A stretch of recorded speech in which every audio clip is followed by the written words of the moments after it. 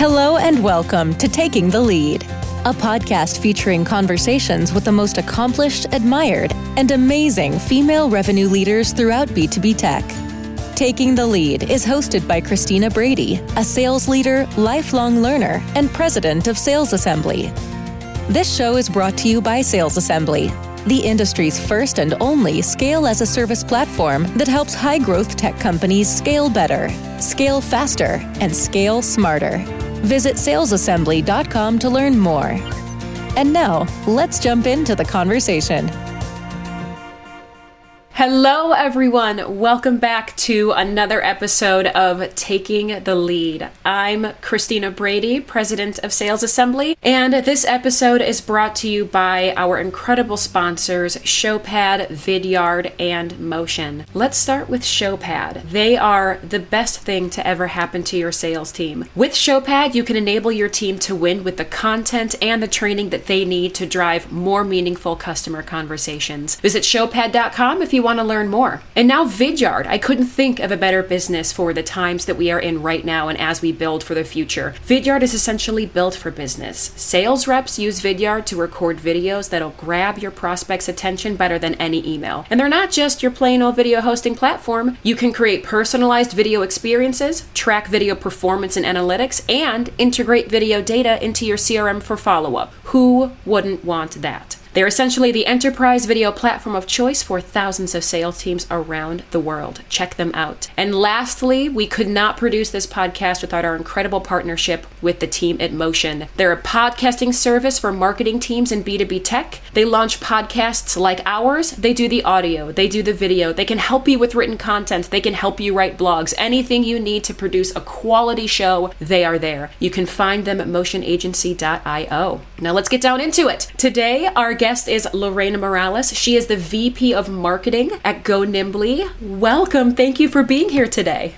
Thank you, Christy. I think it's great when I started to work with Sales Assembly a while back. I think the entire team is fantastic, and now getting to know you, it's such a privilege to be here now. Oh my gosh, I could not share the same sentiment more. The one thing that I will say, and I am not just flattering you, I mean this, but every time that I hear you or someone from GoNimbly lead a session, facilitate, I have to get out my pen and paper because I learned something. And so I'm probably more excited about this session than anybody because I just know what you all bring. And so that being said, let's talk a little bit about you first and what got you where you are. So you have been in marketing for a long time. I mean, if we go way back to Visual House and then Zoom 3D and Center for Social Dynamics and Fit 3D, all the way now to your experience at GoNimbly, tell us about your journey, how you got into this field, how you elevated to the position of VP. What is your story? Yeah, you mentioned my entire employment history.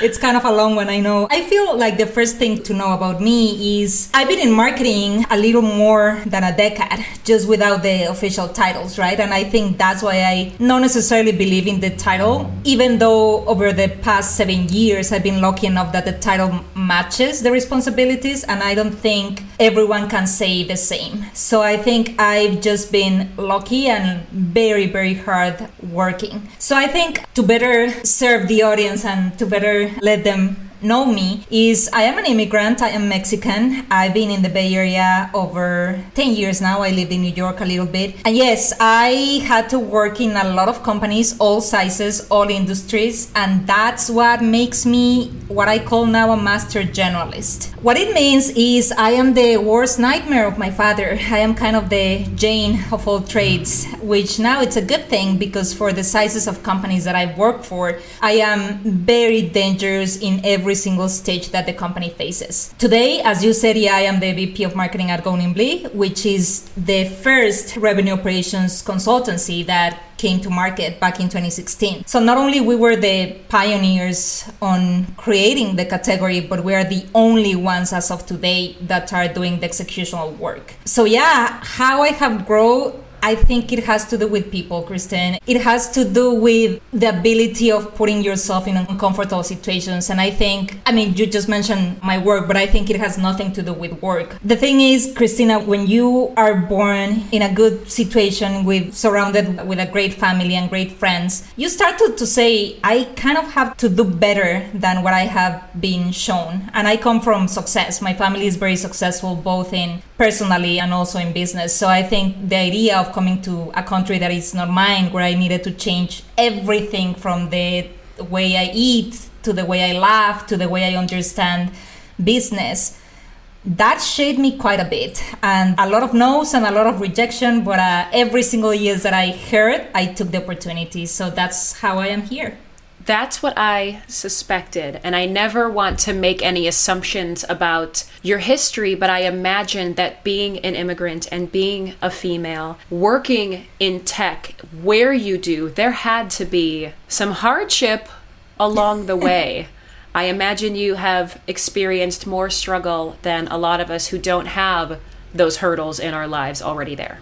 Yeah, but it could sound like, oh, I am the victim and, oh, I need to work 4 times more than an American. It is true, don't misunderstand me, but every single thing was a decision. Because I could have been in Mexico and I could have had like an easy job and I could have, I don't know, having a normal relationship in a normal country with my car and a nice apartment, whatever. And yet, still I decided to came without anything. No friends, no nothing, and just my education. And that's the way I started. So I think what makes me proud is precisely that I don't see myself as a victim of the situation, because I know every single thing was a conscious decision. Deciding to do the unimaginable, I think, is the opposite of victim. It's strength against all odds. What prompted you to not only grab the bull by the horns and take this opportunity, but also to get into the field that you're into? Were you always interested in it? Like, you did 2 things. You came here against all odds and you dealt with, again, unimaginable barriers that a lot of us can't even understand, but then you broke into a field and into an industry that many people want to. How did you decide to go the direction that you did? Oh, that's a good one. And it is a bit punishing. I know SaaS, it's very attractive. It's a lot of movement, it's hyper growth. Yeah, it's kind of the fun kid of the block. And I think before GoNimbly, I never really got the chance to choose a job or an industry because of my immigrant status, and I was depending on a visa, etc., etc. And then that clarified and I got my green card. And so it was the first time that I said, where and how do I want to do this? So when I hit GoNimbly, I told to my CEO, my current boss, I told him, like, you know what, you're taking a risk. I have no idea of what it says. I have even less about revenue operations. But you know what? I am itchy. And this is kind of weird. And it's kind of, I don't know, there's something in it because people don't understand it. And I've always been very attracted to the things that people don't understand. Yeah, I know it sounds kind of weird. But when I jumped into it, I understood how to operationalize everything from marketing to sales operations to customer success, and the speed that these companies do it and the way they perform, it was just mind-blowing, Christina. It was like beyond my imagination. So I think how I ended up here, I think by saying, you know what, hell yeah, if I say no, I already lost 50% of my chances. So, but if I say yes, maybe that 50% is gonna take me somewhere, and it did. I love your ability to take risks and your ability to just say, you know what, I want to do it and I'm going to do it. And not just that, but even leading into our topic of today, it's doing what you do better than anybody. And I feel like a professional, especially in your field, in marketing, in revenue operations, they're usually really good at telling people how to do things very well. But what you're very good at and what GoNimbly is very good at is, okay, we're not only going to show you how to do things very well, but we're also going to identify what not to do. What can go wrong? What are the gaps that are created? Where are your holes in your revenue and how do we plug those? To me, it's almost like a level 2.0 from what's out there. And so talk to me just a little bit about the idea of gap first thinking and how that's relevant to B2B SaaS in your experience. I think everything around gap first thinking, I mean, we have coined the term being at a consultancy and now it's part of our IP. I think everything started with revenue operations as a model, because what the methodology tells you is your customer is first and foremost than anything else. The days that product-led companies were succeeding, I think they are gone, and they are gone for a good reason, because the era where you need to be hyper vigilant of your customer happened almost by miracle. And I think the pandemic kind of double clicked on it and made everyone more conscious about it. So when we were thinking at Go Nimbly of how do we start releasing this very tactical content and this part of what we are and who we've served in the past with companies like Zendesk, Coursera, PagerDuty, etc., I think the first thing was, okay, what is a gap? How do you understand a gap? And starting from the basics. And for us, Christina, is understand that a gap is every single thing that affects your customer in a negative way. That's a gap. And when we started to design the entire content and interviewing thought leadership and everything, we started to see, hey, you know what? There's a framework to do this. And I have the fortune to have been in formal education for design thinking and human-centered design and all these methodologies that came to stay. And boom, 3 years after, I am still applying them. And I am one of the very few leaders that paid money to learn these things, and that I spent 2 years of my life understanding them with companies like Nike and Airbnb back then. And so I was very lucky that I saw these methodologies live from very early stages of my career. And so now at Go Nimbly, the entire gap thinking starts where, okay, what's the why? And why are these gaps existing? And then I can talk to you a little bit more of how you solve them and how you kind of move forward on, okay, we have identified there's gaps in our customer life cycle. Now what do you do? But yeah, that's kind of a little bit of like the why it, like that type of content exists now at Go Nimbly. I think it's very interesting for everyone that is looking to start thinking about profit. It's not about growth for the sake of growth anymore. I think businesses, even if you are in early stages like seed funding, Series A, please start thinking about revenue and therefore in profit. Yeah. Absolutely. And I imagine, too, you mentioned the pandemic, and I would be willing to bet, because I've experienced this personally, 90% of companies and organizations don't realize they have a gap until something goes wrong and they're losing money and there's a leaky bucket. And then they go, oh my gosh, we have this gap, but they may not even know truly where it's coming from or how to identify it. And so I imagine a lot of the work that you do, you're kind of called in at that stage where, oh my gosh, we just identified this big problem. Is that the case? Did the pandemic help to really make people acknowledge, oh my gosh, we have things that are broken?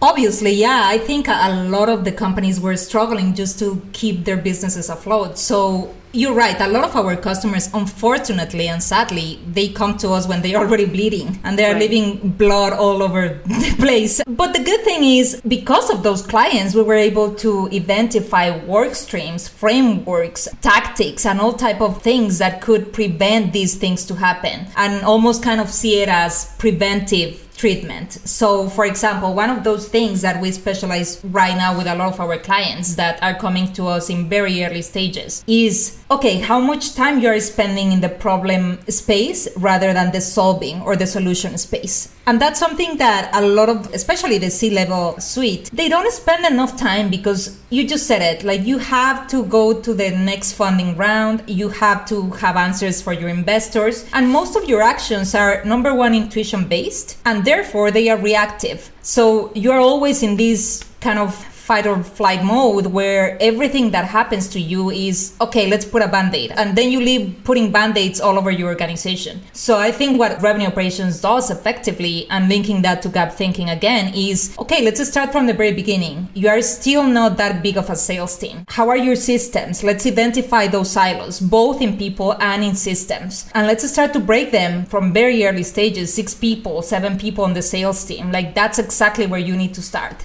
Amazing. And when you're doing that exercise, how often do you find that it happens that when you're initially talking to somebody, they think the problem is one thing, and then when you dig in, it's the other? And you made me think about like the people versus the tools. Like how often are you like, this is where it's showing up, like this is where you see the issue, but the issue is actually over here with this thing you're not looking at. Does that happen? 99% 100% of the times, of course. And that's funny because even though you have to operate with the mentality of, yeah, your customer is right, when you're in a consultancy or an agency, you also have the privilege of saying, well, there's a reason why you hire us, and there's a reason why we have trained the best of the best people in every operations instance, and we are here to help. So I think everything goes on how you approach those problems, because a lot of the people that come to us are going to be kind of rejecting help in a lot of ways. So they come for a project and they think that's going to be the solution, as you said, but then soon enough we realize like, oh my God, we had like other 3 bigger problems that are possibly going to impact revenue, will have a stronger impact to revenue. And the conversation is always very hard because you are talking about the VP of sales, the CRO, the CMO, the head of marketing ops, people that are very strategic and that their face is on the line. So they are not going to be willing to accept, oh, wait a minute, what I thought is not what is right. It's tough, I'm telling you. Well, because sometimes you feel like you have to call other people's kids ugly, and that's really awkward. You have to be like, well, the problem is actually this thing that you built that maybe, it worked when you were a smaller company, but now it doesn't work anymore and you never fixed that thing. And then you have to be in this weird place where you're like, what you built doesn't work. And then you have to be the one to do that. Right. Oh my God. I almost speed my train because what do you say about you have to call people's baby ugly? Yeah. I've been one of the people that call babies ugly and it hasn't played well. So I guess that's why I ended up in an agency. Yeah. Right. And they pay you to do that, right? It's like, look, I'm paying you to tell me my kids are ugly. And speaking of that, like going one level deeper, are there certain areas of the business that you find, especially B2B tech companies, consistently have gaps and they don't realize it? Like, is there one area, is it like we always focus on forecasting, it's always tools, it's always sales process? Like, where are the themes? I think one of the main things that we see is data cleansing. Like the state of their data. And we think about that very, very deeply in revenue operations. And also I have joined the advisory board at Curry, which is a data company that focuses precisely on unifying the entire data ecosystem. And it's been so interesting, Christina, because people see jobs as a temporary thing. The days where you would stay with a company 15 years are gone. And with that, of course, that high churn, especially on your operations teams, can hurt a lot because you change, for example, your CRM architects, you change your administrators in the marketing ops systems. And so the rotation of these positions is so high. And then you combine that with the hyper growth stages where one day you were 15 people and then the next day you are 45 and then the next month you are 150 and then the next quarter you are 1,000 employees. All of that combined makes a mess in the systems. And so data cleansing is one of those things where we penetrate with a small project and then we start to land and expand to other instances of the business simply because that's where the strategy lives. But yeah, data cleansing is a big one. I am not surprised that you said that. When I think back to my sales leadership days, it feels like a lot of the problems that we would get down to would come down to the quality of data or where it was coming from and how it was being input. Why do you think this continues to be such an issue? Because on the one hand, like we're in B2B tech. If there's anywhere that we should be able to have the tools to manage something like data, it would be within our own infrastructure, like it exists. Why do we struggle? Is it because of hypergrowth? Is it because we all think we can do it in Google Docs? Like, why is this always a pain point? Oh, that's a good one. And I wish I have an answer that would apply to every company. And unfortunately, there's no good answer to this. I think it's not a one thing problem. I think it's a mix of everything that you said, plus the fact that if you think, for example, a CRM solution, it can be very, very beneficial to your organization because, for example, things like Salesforce, Pipedrive, they came to really change the way we do sales. Absolutely right. But the level of personalization that can happen in one solution, in this case, again, a CRM, is so massive that at the end you keep thinking that it's a tool problem when in reality it's a user problem. Where, okay, how are you really building that CRM to work for you instead of against you? And most organizations, they just go into a tool, pay the money, and they don't have either the right person to manage it, or they just don't know how to manage it as the company grows. Because your CRM is not going to be the same one when you're in Series A and when you're in Series D or IPO. That's for sure. Your systems are going to change. The same way that your culture changes, yeah, your systems are going to change, and people don't want to accept that. So you have to have both a builder and potentially can become a maintainer, or you just hire both people in like separately as you grow. But I think that's how it happens. It's not a one thing, definitely.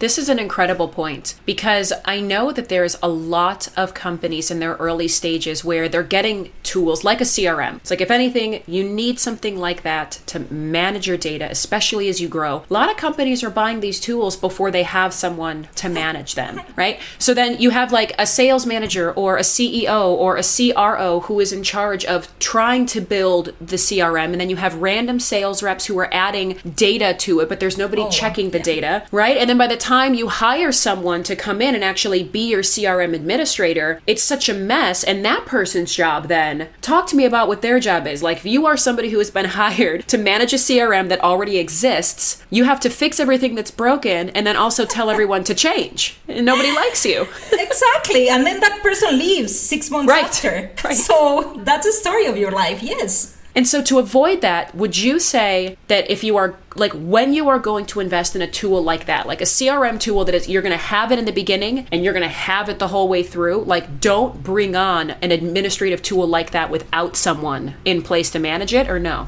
I think, Christina, the first thing that I would say is, stay away from, okay, I get it. The CRM is super shiny. It's a really shiny toy. And it's really nice. And it has a really nice packaging. Yeah, I get it. I'm like a kid. Like, I get distracted with colors, for God's sake. So I get it. But what I could advise companies and what we've seen is, okay, take a minute or two, step back and see if you have the processes in place and all the documentation ready for someone to come in and be successful at managing the tool stack. So what I mean is, a lot of people don't even talk about documentation. But if you don't do it and it becomes like almost part of the culture, then there's no way that you can bring an administrator, because you don't even, like, to my point, what's going to happen when that person leaves? You need to have enough documentation for someone else to pick up their work and still be successful. So before you invest on the tool per se, please take a minute and see if you have the processes in place that are repeatable, that are understandable, and that are digestible. Otherwise, you are not ready. You are definitely not ready to get something as sophisticated as that. Yes, this is key and sage advice, because we all know that we rush into it. And like you said, we want the shiny thing. We need the shiny thing. And then we get the shiny thing and we're like, what do we do with the shiny thing? I guess we'll just see what happens. And a lot of times what happens is you wind up with revenue gaps. And so do you advise, I guess we'll kind of take it this way. Do you advise that wherever you are in your business right now, stop, take a pause, and instead of living in a world of reacting and identifying problems when they slap you in the face and then fixing them, taking the steps to go, what am I not seeing right now? Like, is it as simple as saying, hold on, like, I know there's gaps in my business. I know that there are gaps in my processes and in my tools. I know they exist. Should everyone, regardless of where they are, just stop and do that exercise?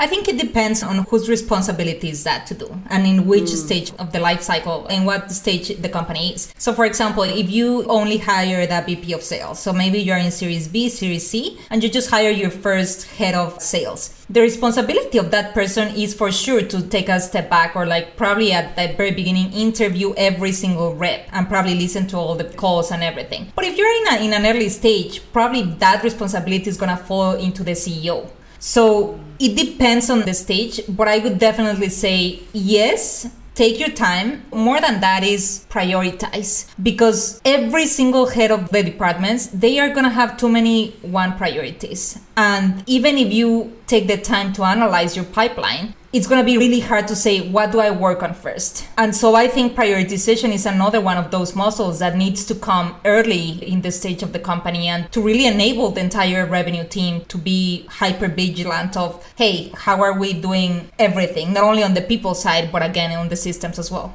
You make another great point when you say the entire revenue team. I think drilling into your role specifically, we often think about like something can be broken with new business sales. Something can be broken with our customer lifecycle management. What about revenue operations and deals desk and the CRM? You coming from marketing, that's also a line of business within the revenue organization that I can imagine often has several gaps or issues that need to be addressed. So for other marketers out there, what should you be looking out for that are typical typical pitfalls? Yeah, I think that's a very interesting question because marketing, it's actually very new that marketing is starting to be seen a strategic department instead of a support department. And with that comes the need of, okay, marketing is going to own a revenue number. And we were not trained to do that. In my almost 11 years as a marketer, probably it's been only 7 where I'm like, okay, how am I impacting revenue metrics? For example, like pipeline creation or amount of ACVs, like kind of those metrics that the common marketer was not even looking at, because historically you've been looking at engagement numbers or like probably website traffic or downloads or like those type of metrics that again you need to keep the temperature on. But I think one of the main pitfalls is the lack of openness from the marketer to say, okay, you have to start transitioning to almost be an AE in order to really effectively understand your funnel. Because there's no other way. Like even if you meet with sales every single day, if you don't go with them, if you don't take a couple of prospecting calls, if you don't listen to the calls after that in whatever sales intelligent software that you are using, there's no other way to have the information to be effective, for example, in the messaging that you are providing, or in what stage you are targeting your customers. Is it on the website? Is it on the chatbot? Is it with a newsletter? Like, where is it? You are not able to talk to the different instances of marketing. And I think that's the most interesting thing. When you see sales, there's a lot of nuances on the idea of how to target the accounts. But when you look at marketing, you just need to have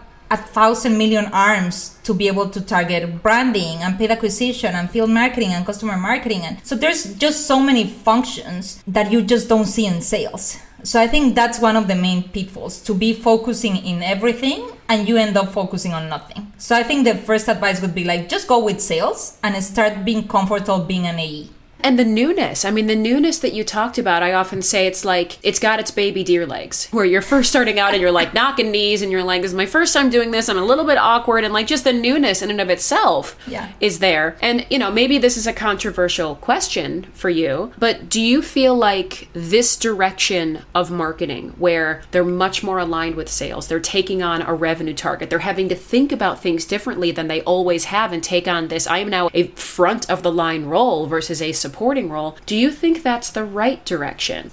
Absolutely. I think it is more responsibility for sure. And it's a mindset that came to change. And not every marketer is going to feel comfortable. If you put like a dashboard or something for the regular marketer, because it has happened to me with people that I have trained in the past, and they break so easily seeing a dashboard. It's like, wait, you're supposed to be a marketer. Like, being a marketer implies that you need to equally understand the art and the design and the creative stuff, and at the same time be able to understand the technicalities, of course, the tool stack, the analytics, and you need to be jumping from those sides of your brain as much often as possible. So I think this era where marketing is becoming sales and sales is becoming marketing, it's the absolutely the best thing that has happened to marketing since the very beginning. Well, that and marketing automation systems, that's a beautiful change that happened. But yeah, I think it's here to stay, simply because if you are not aligned to your entire revenue team, the only one that is gonna suffer that pain is your customer, because they are gonna feel it. They are gonna feel that internally you are not communicating effectively. They are gonna feel it in what they are receiving, in all the interactions that you have with them. You're gonna see that very easily.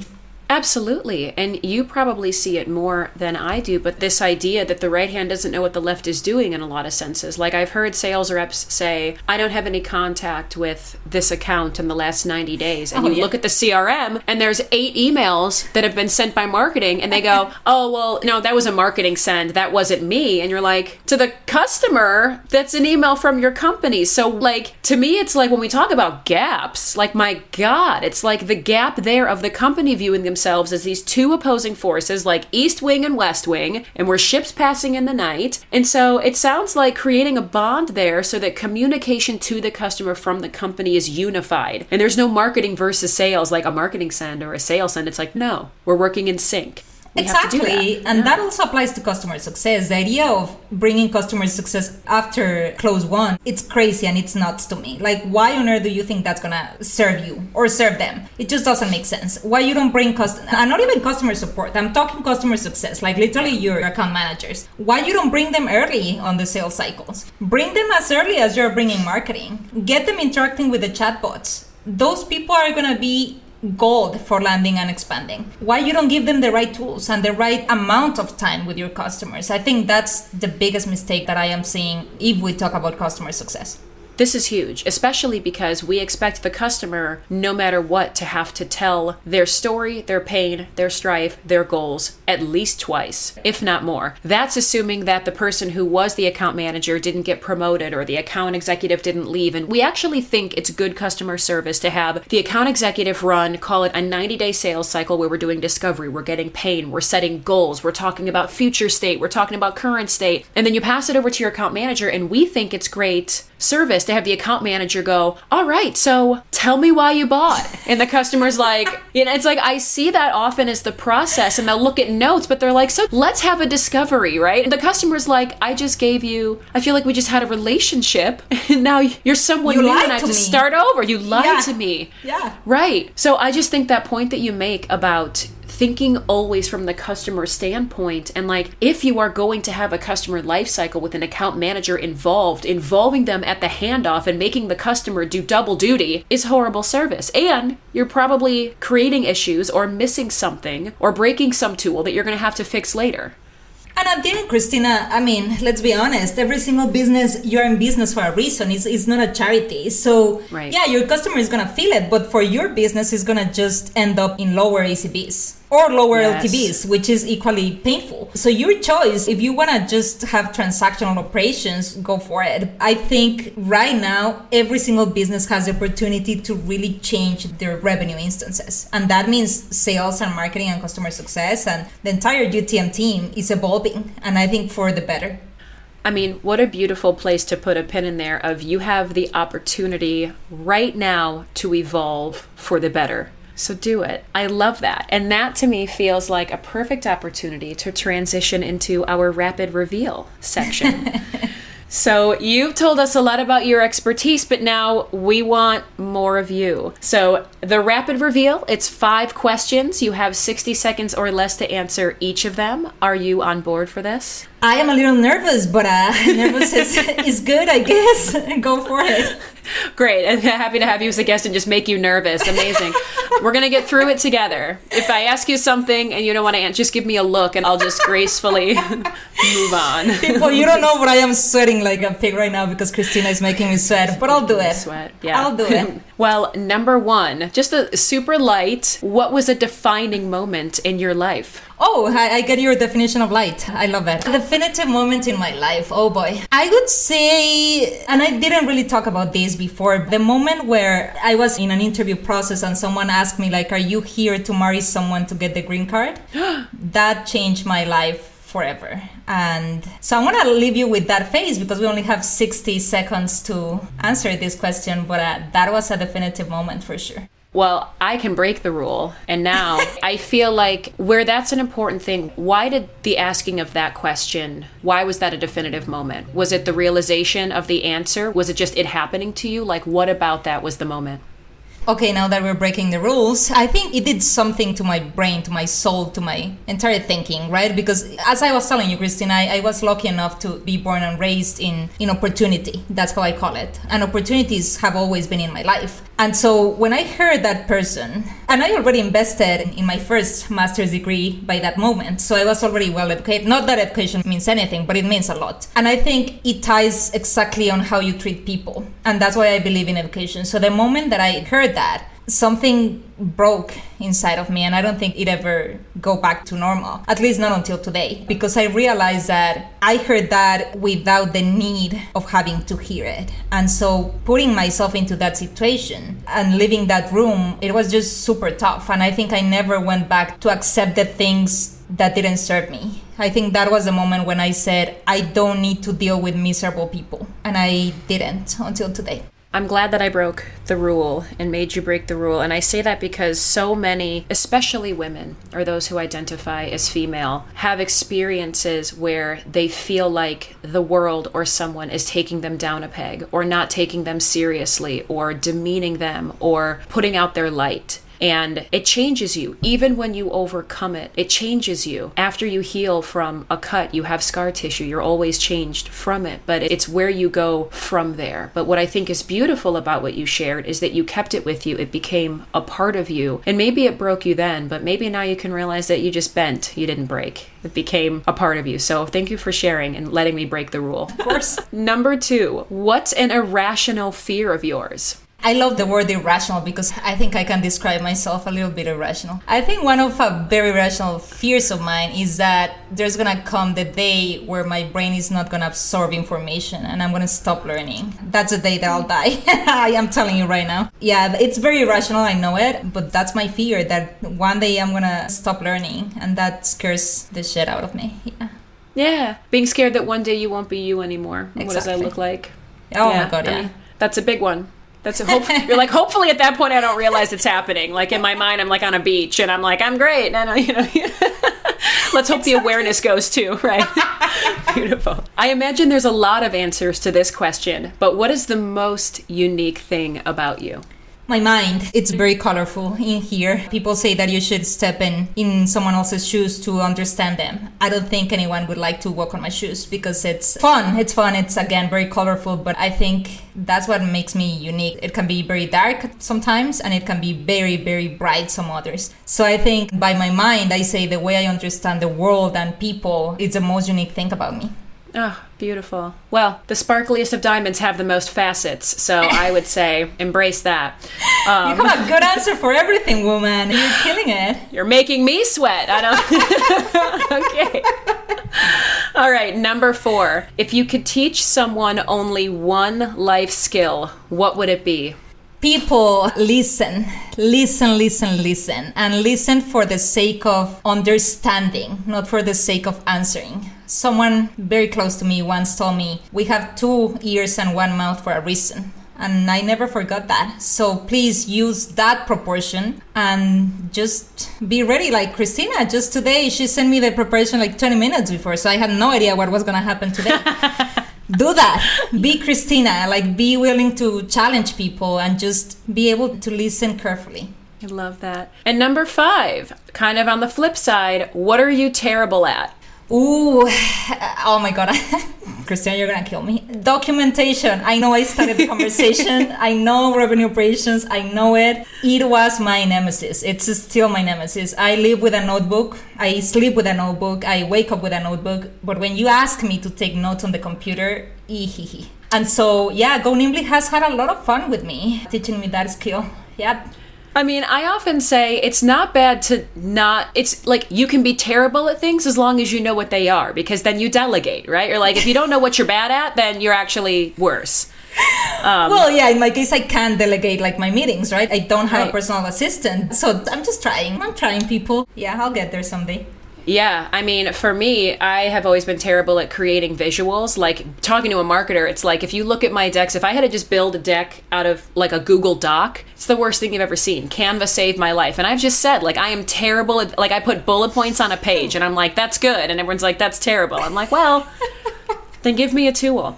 I'll teach you how to do that. No worries.